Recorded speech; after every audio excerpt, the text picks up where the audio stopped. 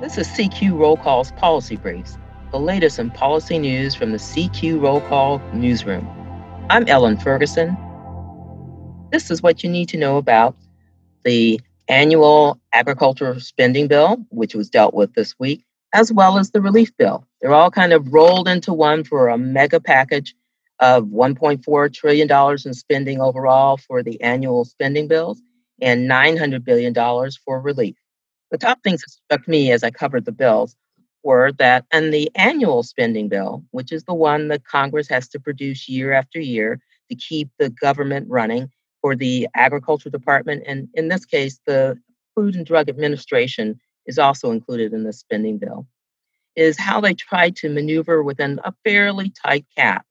Overall, the discretionary top line, the money that appropriators can actually make decisions about what goes where, was $23.4 billion.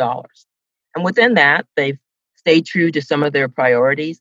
They increased funding for extending broadband service to rural areas that are unserved. That's been a real focus in the last couple of years, underscored by what has happened with COVID-19 and our sudden reliance more on the internet and Zoom and telecommunications.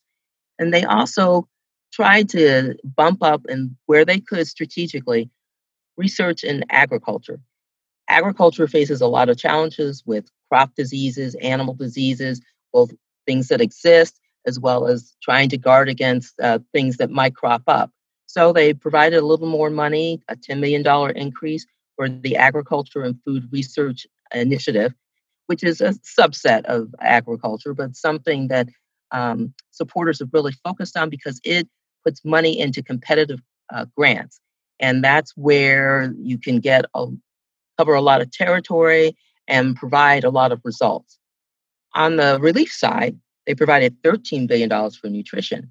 And nutrition on a yearly basis is a big portion of what is spent in the agriculture department. The primary program for delivering food aid in the United States is the Supplemental Nutrition Assistance Program, formerly known as food stamps. On the relief side, because you've seen people lose a lot of their financials, the appropriators responded to that. In the relief bill, it provides for a 6-month increase of 15% in the monthly benefits. And that's to try and give people a little more spending power at the grocery store.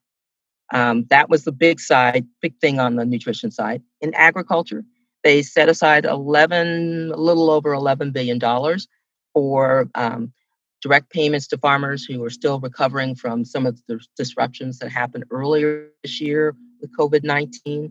I think they're also trying to look a little ahead as we go through our third wave of COVID-19 infections.